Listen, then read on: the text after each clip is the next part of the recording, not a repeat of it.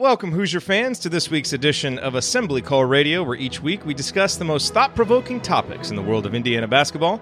This is our 139th edition of Assembly Call Radio, and it is our 531st episode overall of the Assembly Call, recorded on the evening of Thursday, September 19th, 2019. I am your host, Jared Morris. And let's begin this edition of the Assembly Call how we begin every edition of the Assembly Call, and that is with our Hoosier Proud banner moment. And Indiana is the national champion. When it comes down, Indiana will be champion. Smart takes the shot. The Hoosiers have won the national championship.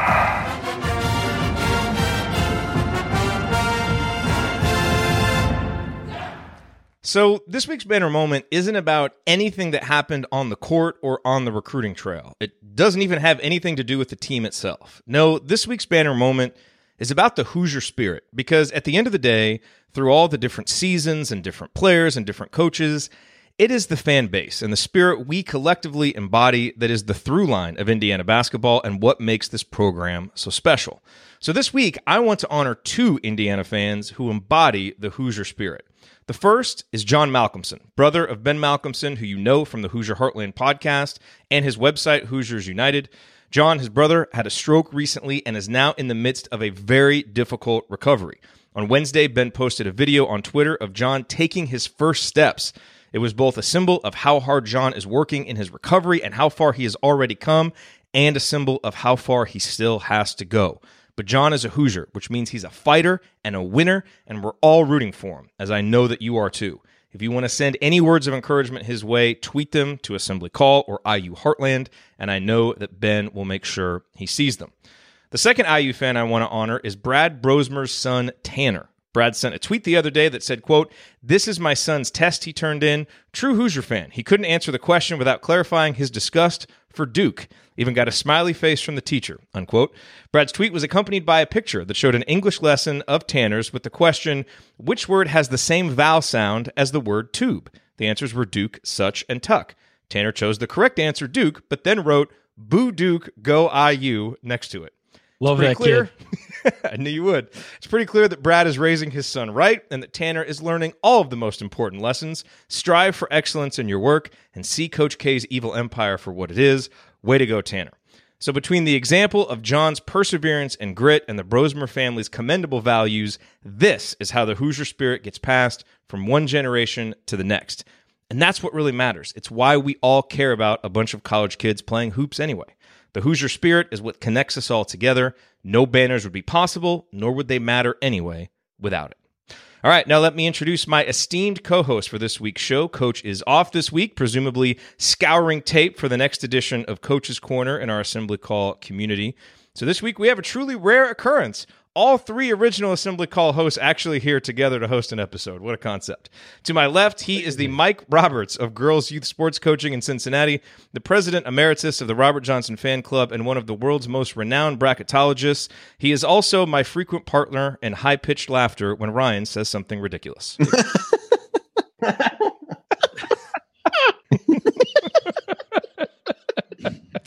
Yep, that's us. He is Andy Bottoms. Andy, what is your Bottoms line on the last week in Indiana basketball? That was troubling, but thank you. I thought it was an outtake from the new movie, The Joker. Could have been. Wow. And if that comment was funny, perhaps you would have gotten more of that laughter in real time. But anyway. For me, there's obviously this has been a fairly slow week compared to some of the others that have been there. No commitments or anything like that. But I did see something today that tomorrow on Friday, Eric Anderson is going to be inducted into the IU Athletics Hall of Fame. And the story they put up on the IU official site had a number of former teammates and coaches, put in some, share their thoughts about him. And, he unfortunately passed away in December. And a lot of these same sentiments came out in the aftermath of his untimely passing. But just a couple of these things, again, you kind of talk about what embodies IU basketball. Calvert Chaney said, as a basketball player, he's one of the best I ever played with. Unselfish, caring, did whatever it took to help us win. The consummate teammate, always a positive presence on and off the floor. And then Pat Graham followed that up a little bit with, he was there, just won freshman of the year when that heralded recruiting class got there. And he said, today's egos, it would be expected there would be issues. With Eric, there were no issues, no egos, no jealousy. That was who he was. He was the perfect teammate, let everything just slide off his back. Took a lot of heat over his time at IU, not so much because of his play, but for others. He never complained. He knew if we won, it just made things easier. He didn't care who got the attention or the ink. One of the best teammates I ever had the privilege of playing with. Better person than player at IU. So a cool thing for him. Unfortunately, Eric is not able to really enjoy that event because of his untimely passing, like I said. But good chance like these to kind of remember guys who really embodied what in those years that so many of us really fell in love with IU basketball. And so congratulations to Eric, and I'm sure there'll be a lot of cool speeches and content I'm sure that will come out of his induction on Friday. One of the most underrated IU players ever, I would say. And to my right, he is a senior writer at The Big Lead, the world's most renowned unemployed shot doctor, and keep this between us, but he is the secret source for all of Michael Avenatti's accusations about Duke getting players paid by Nike. The Darth Vader of college basketball teams. He is Ryan Phillips. Ryan, what is your rant this week? I really am upset that you leaked that I was his source. You tell someone something in confidence, and wow, you really expect. We're just here between friends. It won't go any further than this. We'll talk about this later, but I think that the thing I'm kind of boiling to rant on and kind of been sitting off for a week because I was out last week is the fact it has to do with the California law that was passed about players being able to get to being paid for their likeness. I think that's something that we're going to get into in, I believe, the third segment, maybe late second segment of the show. But I think that's going to be a really big. It's something we have to talk about as sports fans, I think, and I think that we need to talk about it. And if we're talking about it, the NCAA is finally going to start to talk about it, because the NCAA has been talking about reform and changing things and understanding that they're making billions of dollars off of the backs of free labor for years now, and they're starting to understand that the public kind of has a little bit of a disgust for that situation. And so I think that it's worth fans talking about it in a rational sort of nice way, with each other, not arguing, just discussing it. Because once we start discussing it and it becomes a topic that comes up all the time, and it has over the last couple of years, but really this move by California sort of puts a timetable on when the NCAA is going to have to do something. So I will discuss this obviously in depth in a little bit, but I think it's something that if you don't really know the issues at hand, if you're a sports fan, if you love college athletics, you need to familiarize yourself with it, because in some ways, if you are contributing to college athletics, you need to know what your money's going to and what it's not going to, and who it's helping keep in certain positions while holding others down. So I think it's something that, as a sports fan, if you want to be an intelligent sports fan, I think a lot of our listeners really like to be intelligent sports fans and be informed on every angle on stuff. Start looking into this and what it would mean and how it would impact college sports and how it wouldn't necessarily impact college sports. So that's my, I guess, rant for the week, is just, take the time to educate yourself on this, because it's important and it's going to be the next major issue facing college sports over the next, few years. The law would go into effect in, I think, 2023 or something like that. So there's time, and there's a clock ticking now on the NCAA to do something to sort of align itself with the 21st century.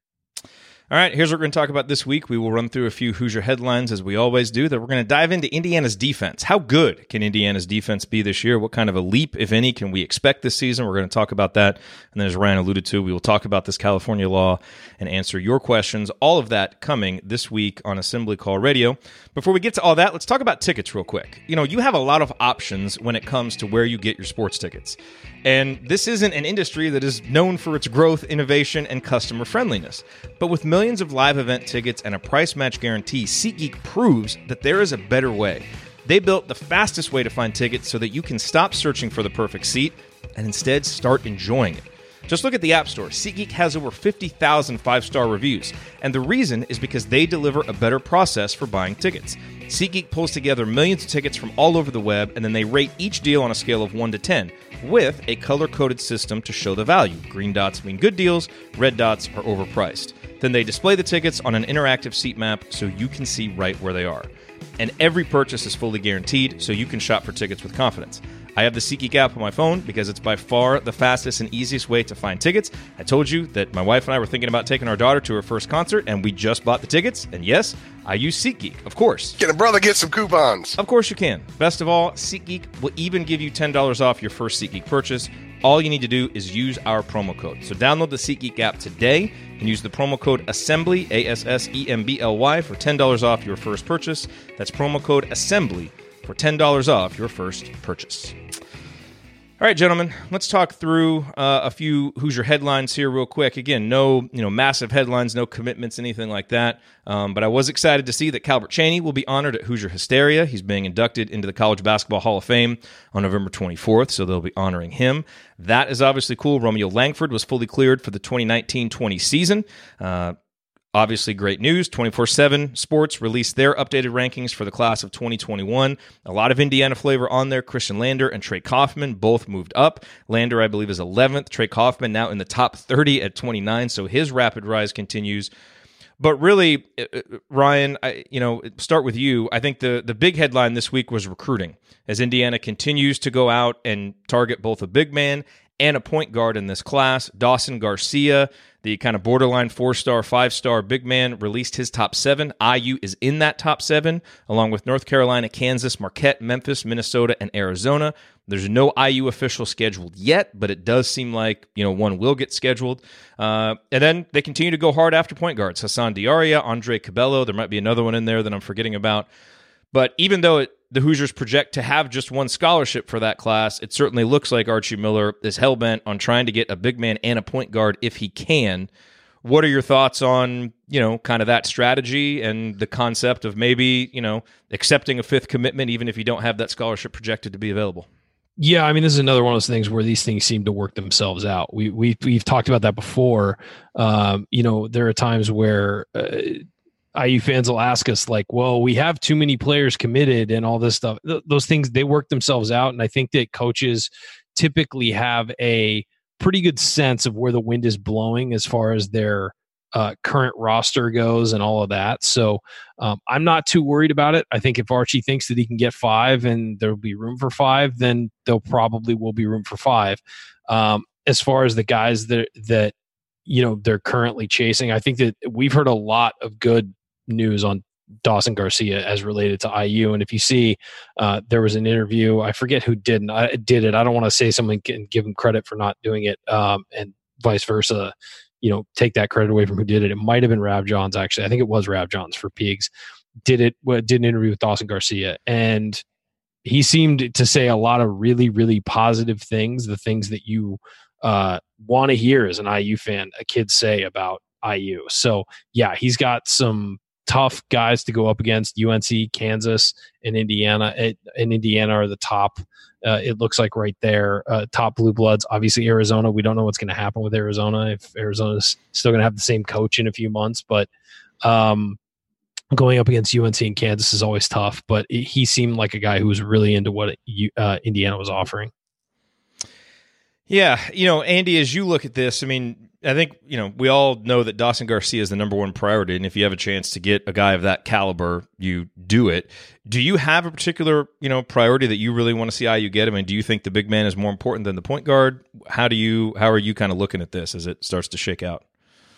I think in this case, the big man is perhaps the higher rated of them, but I think point guard might be a bigger need to be able to have somebody after Finney. Now, I know everyone is hoping that you really just kind of have the bridge and kind of hand things over to Lander as things move forward in that direction. But again, you're really counting on this year.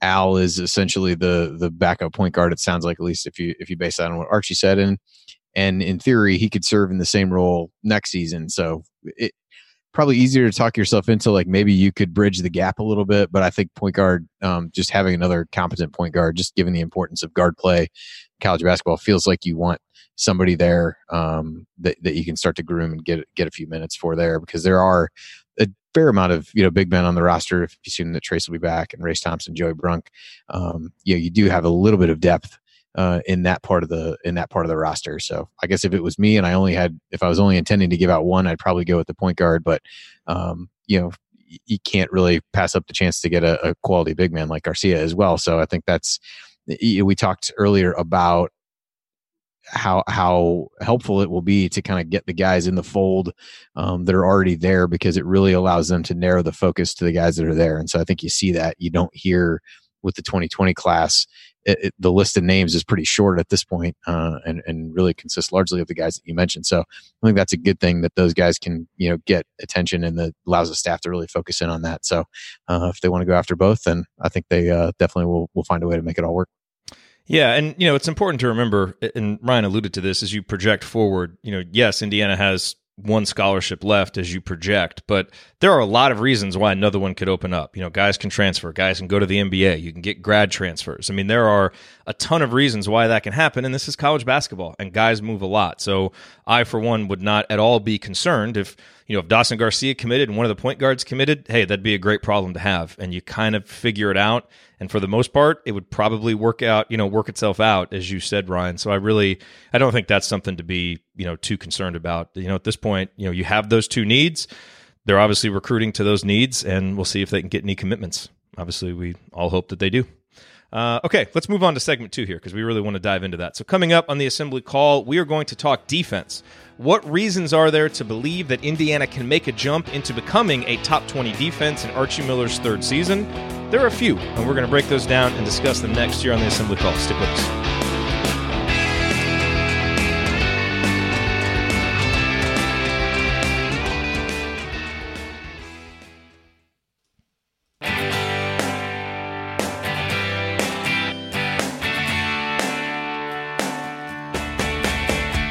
Hi, this is James Blackman Jr. I never miss an open three, and I never miss an episode of the Assembly Call. Join Jared, Andy, Ryan, and Coach after every IU basketball game. Go Hoosiers. Thank you, James. Welcome back to the Assembly Call. You can find all of our content at our website, assemblycall.com. And if you ever want to join the chat mob during our unedited live broadcasts or watch those replays and see all of the between segment banner, then check out our YouTube channel, youtube.com/assemblycall. All right, I'm Jared Morris. I'm here with Ryan Phillips and Andy Bottoms. And guys, let's talk about defense. And, we've spent a whole lot of time this offseason talking about the offense, and rightfully so. But we got a really good question in this week from Jay Horry that we can kind of use as a jumping off point for this discussion. So Jay says, there's been quite a bit of talk about who will score and how they will score for this team, but not much on how this team looks defensively. Indiana was 64th in adjusted defensive efficiency in Archie's first year and 39th last year after being 94th in Crean's last season. How does this roster project on the defensive side of the floor? I think this group has the size, athleticism, positional awareness, and flexibility to be a top 20 defensive team. In fact, I'd be disappointed if this group wasn't a top 20 defensive team. So let's get into that. I've got a few reasons here why I think so, but let's start with you, Andy, and just get some general thoughts. We've talked about, and we'll get to this in a little bit, about how pack line teams often take a jump in the third season, and you need some experience there, and all of those different things. What are you expecting from this team defensively, and can a big jump in defense help to compensate for an offense that we all think is, probably going to be a little up and down at best? Yeah, it's one of those where I don't know if I'm talking myself into this because of what you just said, of where I think this team's going to really have to be carried by its defense. And while we can point to a handful of things that may improve offensively, the reality is that the two guys that were relied upon the most for scoring a season ago are not there. So I think the defense has to get better. And I think Jay's point around just how the pieces fit together and some of the versatility of the guys there, I think you look down the roster and there aren't a lot of obvious defensive holes, if you will, just in terms of guys who haven't been able to show any kind of commitment on that end of the floor. I think you've got Rob certainly at the point guard position who showed, we were talking between the break about the Michigan State game last year. I mean, he showed what he could do there. Devontae has been up and down in that regard in the same way that he's been up and down offensively, but definitely has a desire to be, a good defensive player. We often go back to the comments he made before he came about wanting to be one of the better defensive players in the Big Ten. Justin Smith, I think, has gotten better in that regard. Archie Devontae's gotten a lot of mileage on this show out of that quote. Yep, he has. Well, what are you going to do? I think Archie has talked about, how he was, he's really evolved a lot in that, from that standpoint. I think you've got a rim protector in a guy like Trace, where you didn't necessarily have, quite have a strong shot blocking type presence or rim protector like that a year ago. And you've got a chance, depending on what you do, of being able to play a more, with some of the big guys, I'm going to say a more normal size lineup, fewer lineups with a guy that's 6'7" playing center, as an example, should help as well. So I do think, some of the athleticism and some of the pieces there have the potential to be good. I know you got some stats around, third year in pack line and all that.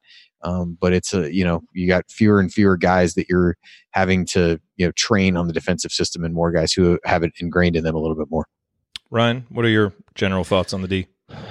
Here are the guys who have now spent multiple years in this system. The list of guys: Al Durham, Justin Smith, Trace Jackson Davis, Rob Finney, Devontae Green, Deron Davis, Jerome Hunter, Demezy Anderson, Race Thompson have all spent multiple years in this system. Trace hasn't. I'm sorry. Did I mention Trace? I'm sorry. I was just reading the roster. Whatever. Anyway, so that's you get the idea though. That's most of the roster.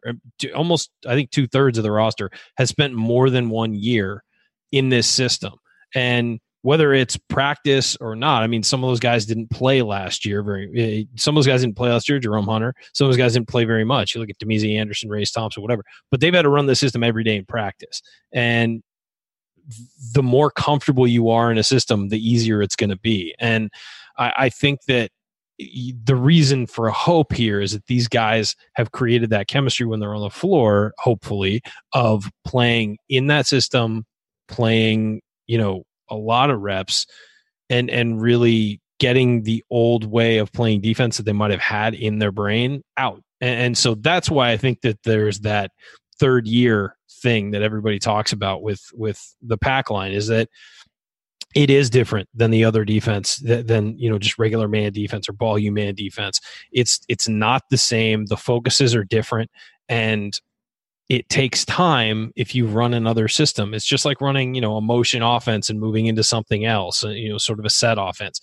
The instincts aren't the same, and it does take a while, and it takes intelligence, and it takes you a while to sort of learn all the motions, learn where you're supposed to be, and make that an instinct instead of something you're thinking about. And when you're thinking on defense, you're not paying attention to something, and that's where you get beat. And so it has to be an automatic thing to know where you're supposed to be, know what you're supposed to be doing, know who you're supposed to be on top of, all of that stuff.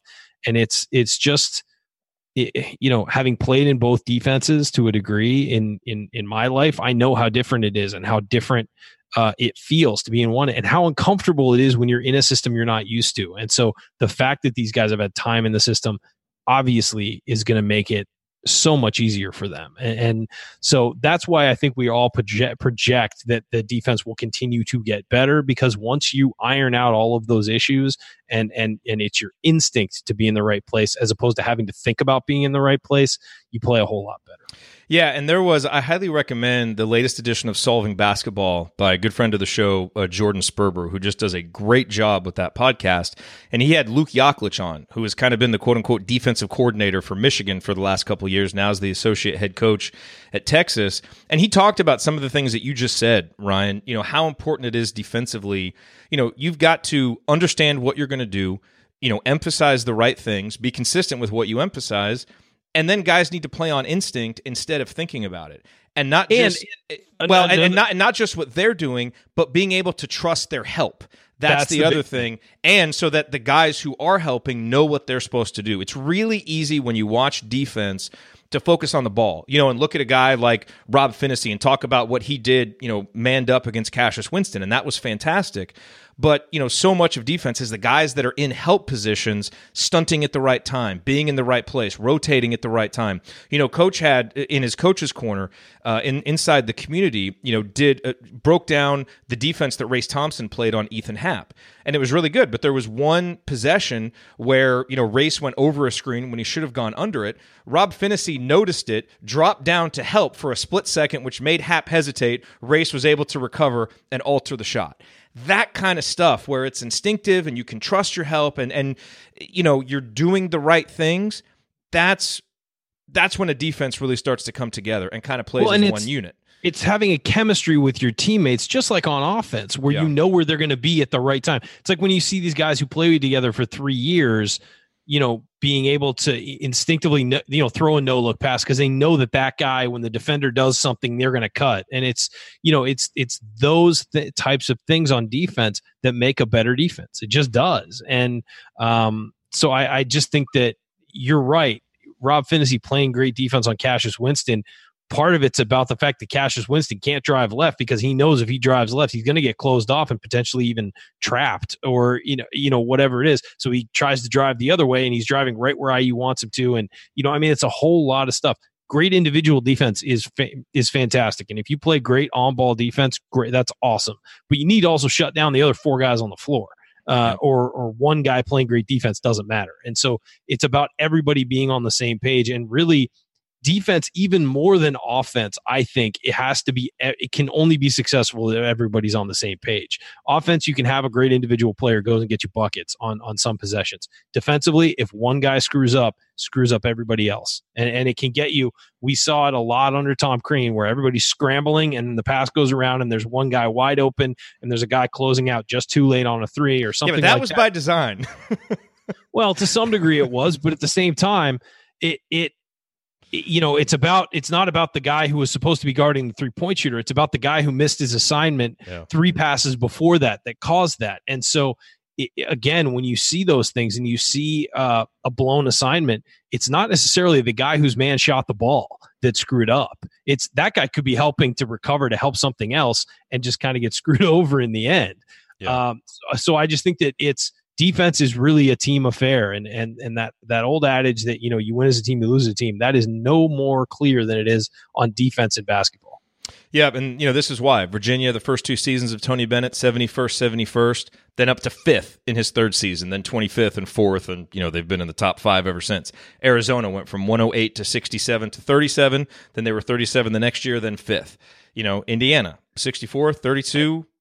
And remember with Arizona, 20? The years that they dropped off, they lost a lot of guys too, to the NBA. So, I mean, there's a factor in there of if you're losing guys and you're having to replace them with first-year guys in the system, it's going to, that's going to hold you back a bit. Pack line and one and done, not really a great fit. It's not really what you want to do. Are you saying that Sean Miller and Arizona don't really look like they're lining up right now, Jared? Are you talking about future IU assistant Sean Miller? Is that what you're talking about? I was say that's the least of their problems, I think, at this point. But so I want to talk. I think I said I had a few reasons. One is just the 3rd year in the pack line, and that's an obvious one. We've talked a lot about how good our backcourt defense can be, and we'll touch on that here in a little bit. We've already touched on some of that. But Andy, one of the areas where I think Indiana can really improve, but I also have a question mark, and you talked about this, is that one of our biggest weaknesses last season defensively was when Juwan Morgan was defending the post. And this is obviously not entirely his fault. He was a 6'7" guy who was guarding guys much bigger than him and was in a position where he couldn't foul because we had to have his offense. And that's why sometimes his post defense was very Matador-like. And he got torched. He gave up 1.174 points per possession. He was pretty good everywhere else, but he really got torched down in the post. Now, there's reason to think that this should get better this year. The main reason is, knock on wood, Deron Davis being able to play more minutes. Because, Deron Davis, we've talked about how efficient he is offensively. Defending the post, gave up 0.674 points per possession last year. That's in the 93rd percentile. The only thing holding Deron Davis back from being an all-Big Ten player is just being able to get on the floor.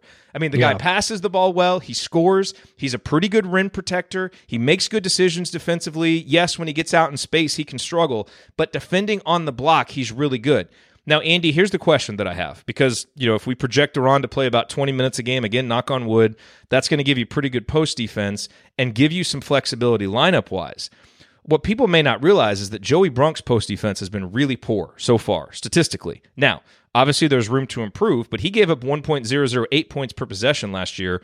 That was in the 13th percentile. Not good. And so when he is out there, you're probably not going to play he and Deron together, and he's not a rim protector. So you're probably going to need someone like a Trace Jackson Davis who, blocked 3.7 shots a game in high school, projects to be at least a decent, shot blocker in the college level. You probably are going to have to pair those two guys together to give you adequate post defense down low. So you may have a little bit less lineup flexibility with Brunk there, especially against a team, that really focuses on getting the ball down on the block. So I think if Duran can play more consistently, he is really going to help shore up, that post defense. But it'll be interesting to see what Indiana does with Joey Brunk and how much he improves, because that's where Indiana really got in trouble last year, and it could be a problem spot again, if they can't kind of get it figured out when Joey's on the floor. Yeah, it's a little bit difficult. I mean, as he moves into a new system as well, you don't, and I didn't watch enough Butler games last year to really have a informed opinion upon how their defensive scheme may have impacted his numbers defensively.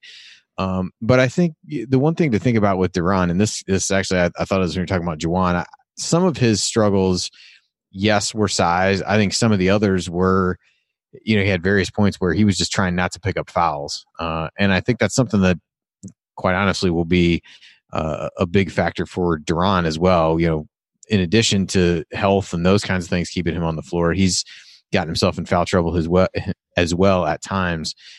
So for him, I think it's finding ways to balance his defensive ability with staying on the court. And so looks like he's got a little bit of room to do that given the percentile that he was in. So I think that's going to be important for him. But I do agree. I think having a guy like Trace helps, whether he's playing with Duran or with Joey Brunk.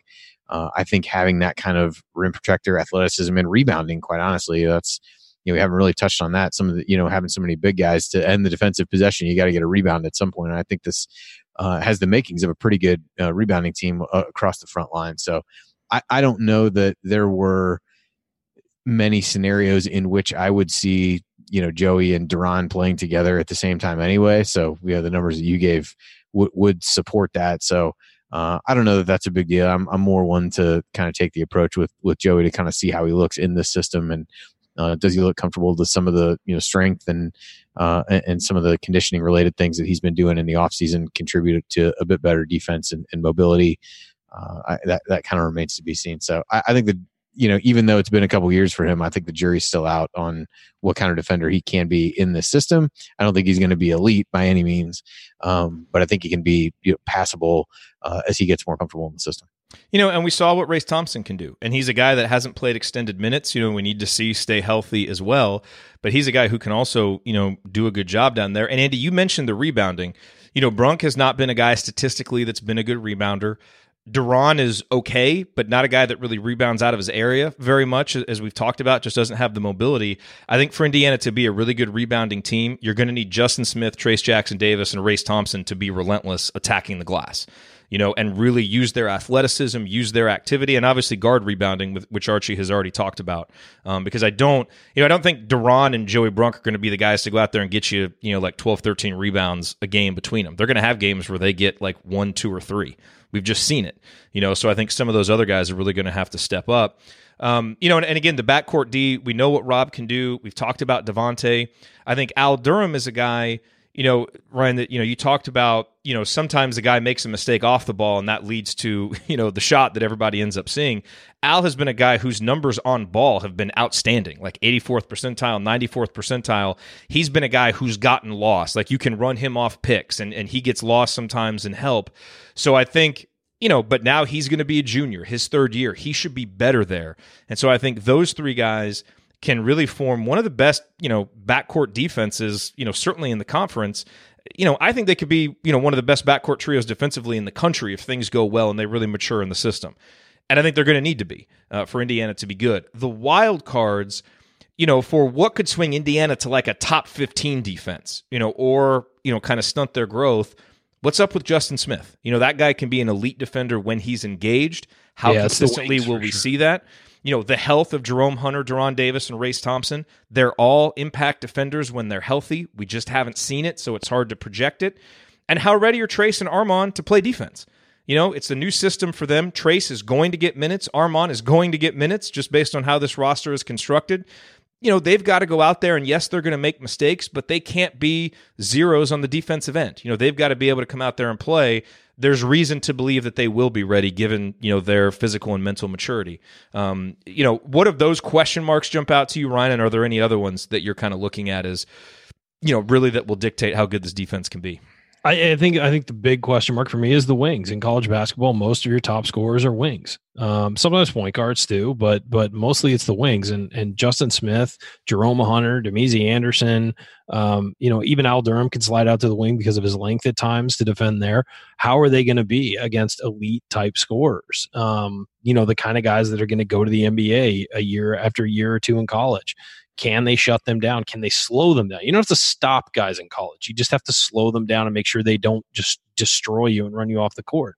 You don't have to be perfect, but you have to be able to at least provide some resistance. And can those guys do it? They certainly all physically have the ability to do it. It's whether or not they can actually get it done. And, we'll see how that plays out. But, we're going to have to see it on the floor before we believe it, I think what comes up with, certainly with Justin, you referenced it in the way you had it worded in our run sheet here. Just, when he's locked in, he can be really good. And I think maybe this is why we cling to that quote from Devontae, because you want guys out there who really relish the opportunity to play defense and get excited about playing defense well.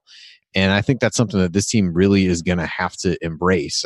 Again, we can make arguments for why the offense might be a little bit better and less reliant on certain guys and all that. But the reality of the situation from my standpoint is they have to want to be really good defensively and really lock in. And I think we talk about the mindset of the players that Archie's bringing in. They all seem to be guys who want to contribute on that end of the floor. That all sounds good. You want to actually be able to, see it on the floor. And I think that becomes really important, is just seeing that desire to play well on that end of the floor and really put forth the effort will be something that hopefully this team can get points off of, because that was a way they could generate offense last year when it was struggling.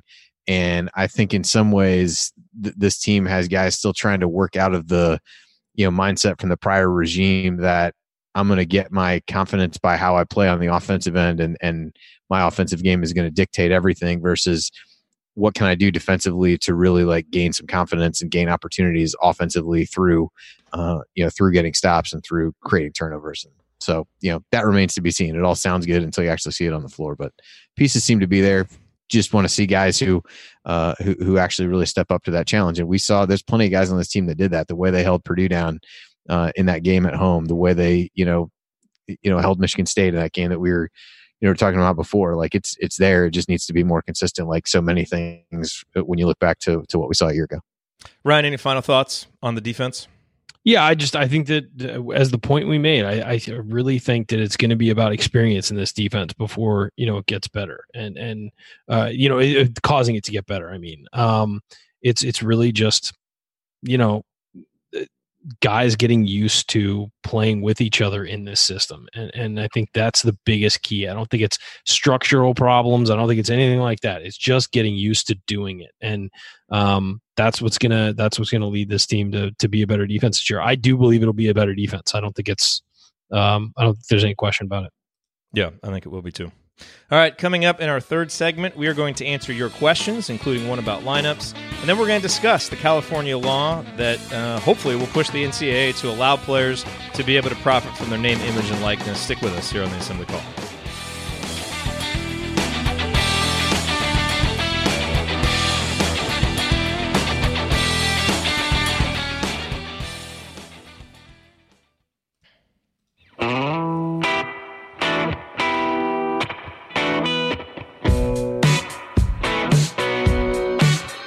This is Jordan Halls, and I never miss a shot or an episode of the Assembly Call.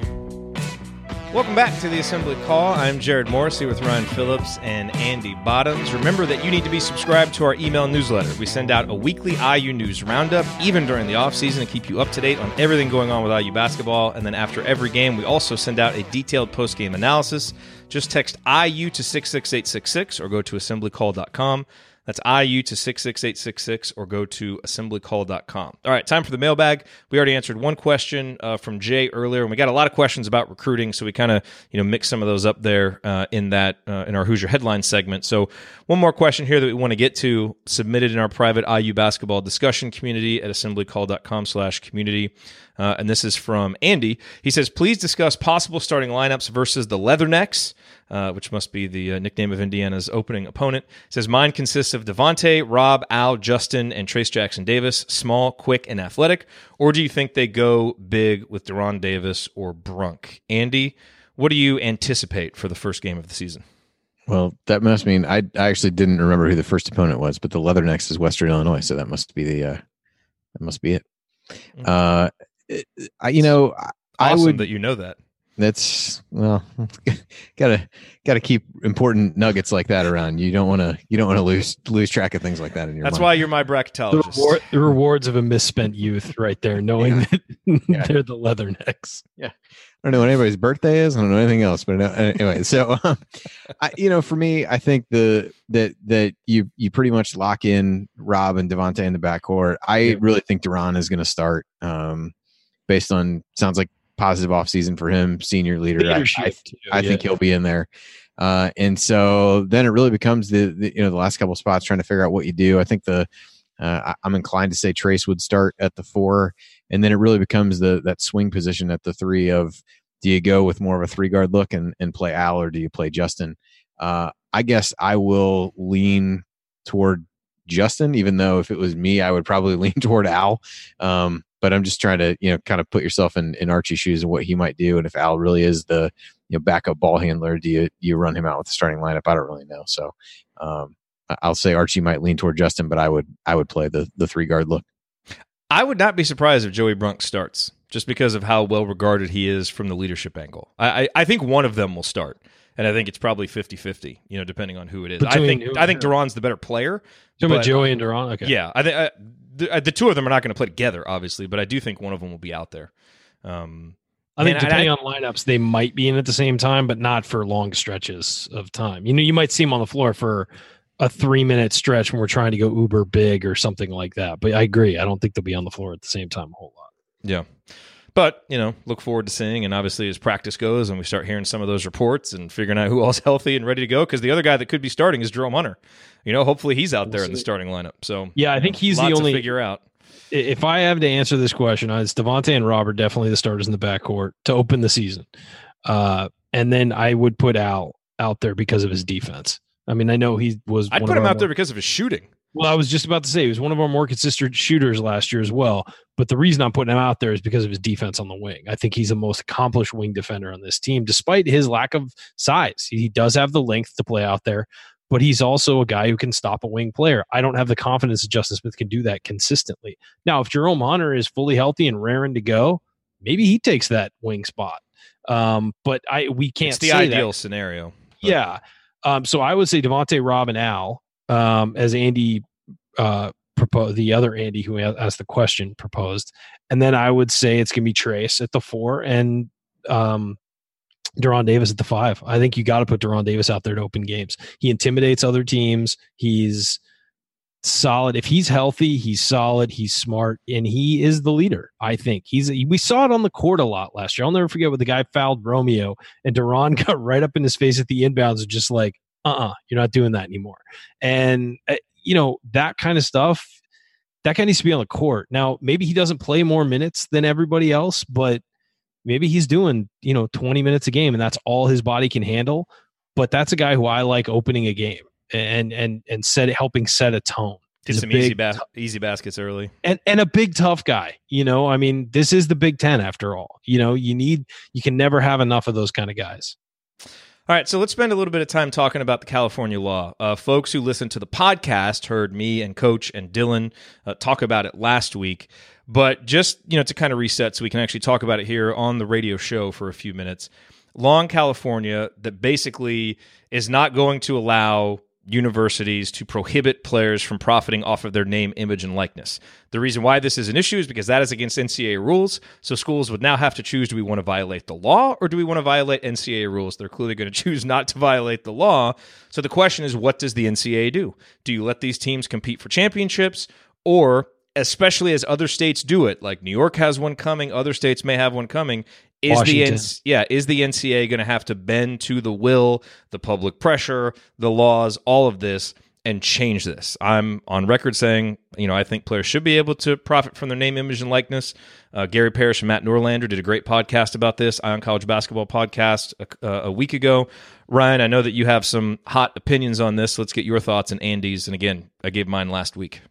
Well, first of all this law is from California is the governor hasn't signed it yet. He will, but it is putting a timetable on the NCAA making changes. The NCAA has said for years that they're going to make changes. They're going to make, they're going to change things up and, make it more fair for players or whatever, but they haven't done anything. What this does is says in 2023, January 1st, 2023, players can start hiring agents to negotiate deals for them.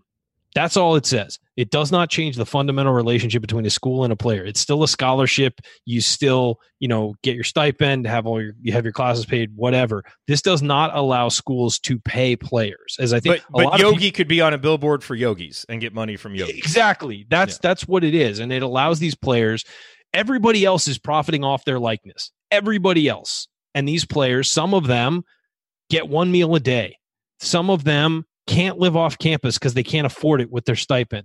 There are plenty of issues with the way this is. I remember talking to or hearing about a player who was at Indiana who had to live in a dorm because of his stipend, and his family didn't have a whole lot of money. And the problem with living in a dorm as after your freshman year, like sophomore, junior, if you're an athlete, is everybody knows where you live, and he couldn't go back to his dorm and just relax. He couldn't sleep. He couldn't do, or study or anything in his dorm like a normal college student. We always hear, well, they're just normal college students. We want them to be normal college students who just happen to play a sport. Well, he couldn't do anything because people kept coming by his room, pounding on the door, wanting to A, get pictures and autographs with him, or B, hang out because they'd be hanging out with a basketball player. These kids, so a lot of them can't afford rent at off-campus apartments and things like that, depending on where they are. I mean, look, in Bloomington, you could probably afford rent with your stipend. In other towns, you can't. And so you're forcing these kids to live kind of a weird existence where they're students, but they're essentially full-time employees of the university. And if there's a guy who's famous enough to make money off of his likeness, the fact that the NCAA prevents that is kind of insane, because how many billions has the NCAA, have these universities, have their conferences, have TV networks made off of these guys? And there's no real reason other than they're amateurs. Well, your idea of amateurism, I think, is screwed up. They're not on salary, but I mean, they're not on salary. So clearly they're still amateurs, but they should be able to make money off of their likeness that is being used by everybody else. And to me, that's the issue here, is that these guys are providing such value to other people for free. And they didn't approve that. They didn't say, yes, you can use my likeness on the front of your magazine. Yes, you can use this, you can use that, you can use whatever. They just have to deal with it. And I don't think it's fair. And I don't think it's ever been fair. And some of these kids come from areas that, that money could really, really help them. I don't know what Andy thinks, but that's where I'm at. Andy? Yeah, the ability to do it, I'm all for. I think in the NCAA is spending time trying to figure out how to not let people do it as opposed to spending time trying to figure out how to make it work.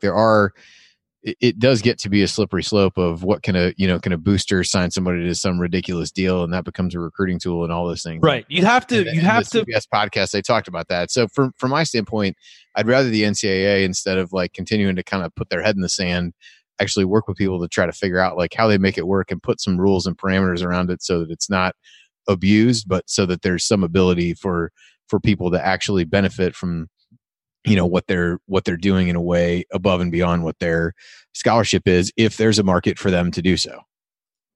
Ryan, we got about 30 seconds left. Yeah, I would just say that if you're, again, I mentioned this earlier in the opening, if you're an intelligent you want to be an intelligent fan of college sports, investigate this, look into it, look at writings from both sides of the issue and decide, and just realize that a lot of these students, a lot of these guys don't have a whole lot of money, and they're being forced to live on very little and have very little given to them when we think they're rock stars, and they're projected like rock stars. So that's what I would say, is that this is a law that would allow them to take some control over how their likeness is displayed.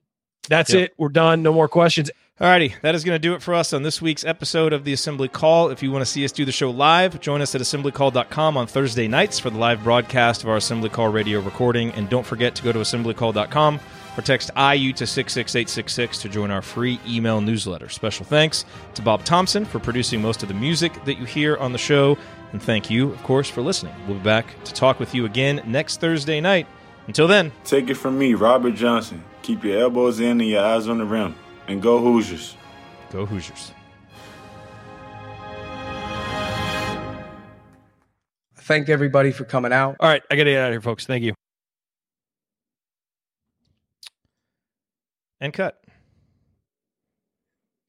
Yeah, and the biggest point from that podcast that Parrish and Norlander had that I agreed with is, like, yeah, it's probably going to get a little bit out of hand, and it's going to be a recruiting tool, and the big schools are going to have more resources to do it.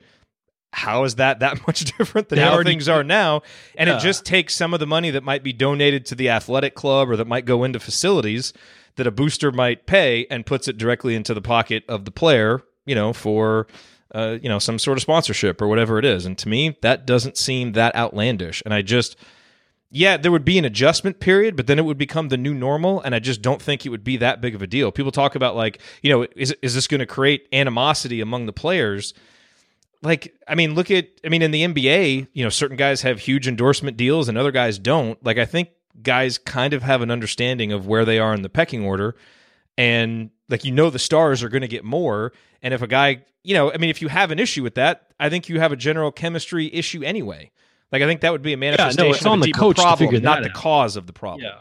So and look, I think that you've gotten to the point with college athletics where it's clear. And look, for example, Shabazz Napier at the Final Four a couple of years ago talked about how he would go to bed hungry all the time because they didn't have enough money to buy food and things like that, and they only provided one meal a day, and you could only get one snack a day or something like that. So the NCAA looked at that. Is that still the case? No, they got that, so right? much bad press that they opened it so they can get unlimited snacks. I was going to say. You'll only have to provide one meal a day, though. It's like those kids should get unlimited meals if they want. You know what I mean? At the team facility. I mean, it's insane. You've got 300-pound offensive linemen only getting one meal a day provided to them. Those guys, to maintain their weight, have to eat 5 meals a day, minimum. And so I just think it's ridiculous that we're talking about this, especially when we're talking about Zion was the perfect example. And I think that the momentum was created by him because he was everywhere last year. He was on every magazine, every TV show, every billboard, all of that. And he got nothing for that. Well, Nike might have given us some money, but we don't know that. But you know what I mean? I mean, it's like that guy was making everybody millions of dollars and he got none of it from them. And that's unfair to me. And that just seems like it's because of our backwards view of amateurism, and that the amateurism is this thing to, be lauded and stuff. It's not 1950 anymore. It's a different world. And these guys, their careers are short. They're for most of them, they may not even make it to the NBA. One injury and, your draft stock falls. You can, wind up making nothing as an NBA player if you don't develop. Or NFL, same thing. Your stock can drop, all that stuff. And some of these guys need to take advantage while they can. And it's only fair if they are. A perfect example was Matt Leinart when he decided to come back to USC. And this is one of the things, hearing these stories was what turned me around on it. Years later, I heard these stories. Was when he decided to come back to USC for senior year after winning the Heisman Trophy. And he was projected to be the number 1 pick in the draft and all this stuff. And he decided to come back, and he was lauded everywhere for, oh my gosh, how awesome. He's going back to school. It's great for college football. It's great for athletic, amateur athletics, all this stuff. He was on the cover of every magazine. He was doing TV interviews everywhere. He got nothing for that. And he went back to school. And because he was, quite frankly, at that point, one of the most recognizable athletes in the country because of, winning a national championship, all this stuff. He was doing all this press. He couldn't live on campus, obviously, and he was also 22. He wasn't going to live on campus, and so the only apartment he could afford was an apartment right off campus. It's in LA, so it's more expensive, and the stipends aren't, tested for, how expensive the rent is in a different area or whatever. The only apartment he could afford was right off campus, and the apartments were broken into regularly. There were rats everywhere. It's like this guy is making people millions of dollars, and he's living in a rat-infested apartment in a bad area of town that's getting broken into, and people with guns are walking around and things like that. I mean, it's how ridiculous is that? That guy could have made millions, and he opted not to, and he opted to play by the rules and not take money from people, and he suffered as a result of it. And, at some point, his parents, who were not super wealthy people, just moved him out and moved him to an apartment in downtown LA and spent tons of money just so he would be secure. Because, by the way, if you're the top college football player in the country and somebody breaks in and pistol whips you or, whatever, your career could be injured. And so it's just an insane situation where somebody that famous is having to be put through something that they shouldn't have to be put through because everybody else is making money off of them.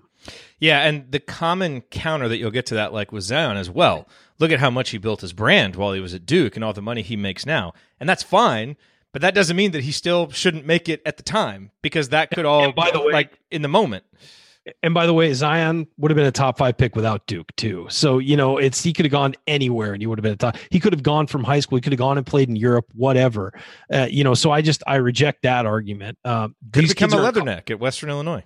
These kids are in college because they have to be, not because they need to be, or not because they want to be. They're there because they need to be. So, Zion could have been an NBA player out of high school. I think that we all accept that. And so could a lot of these other guys. Yeah, I think that it's just the fact that if schools, if the NCAA, if all these other people weren't making billions of dollars, I mean, the NCAA is technically a nonprofit, which is hysterical.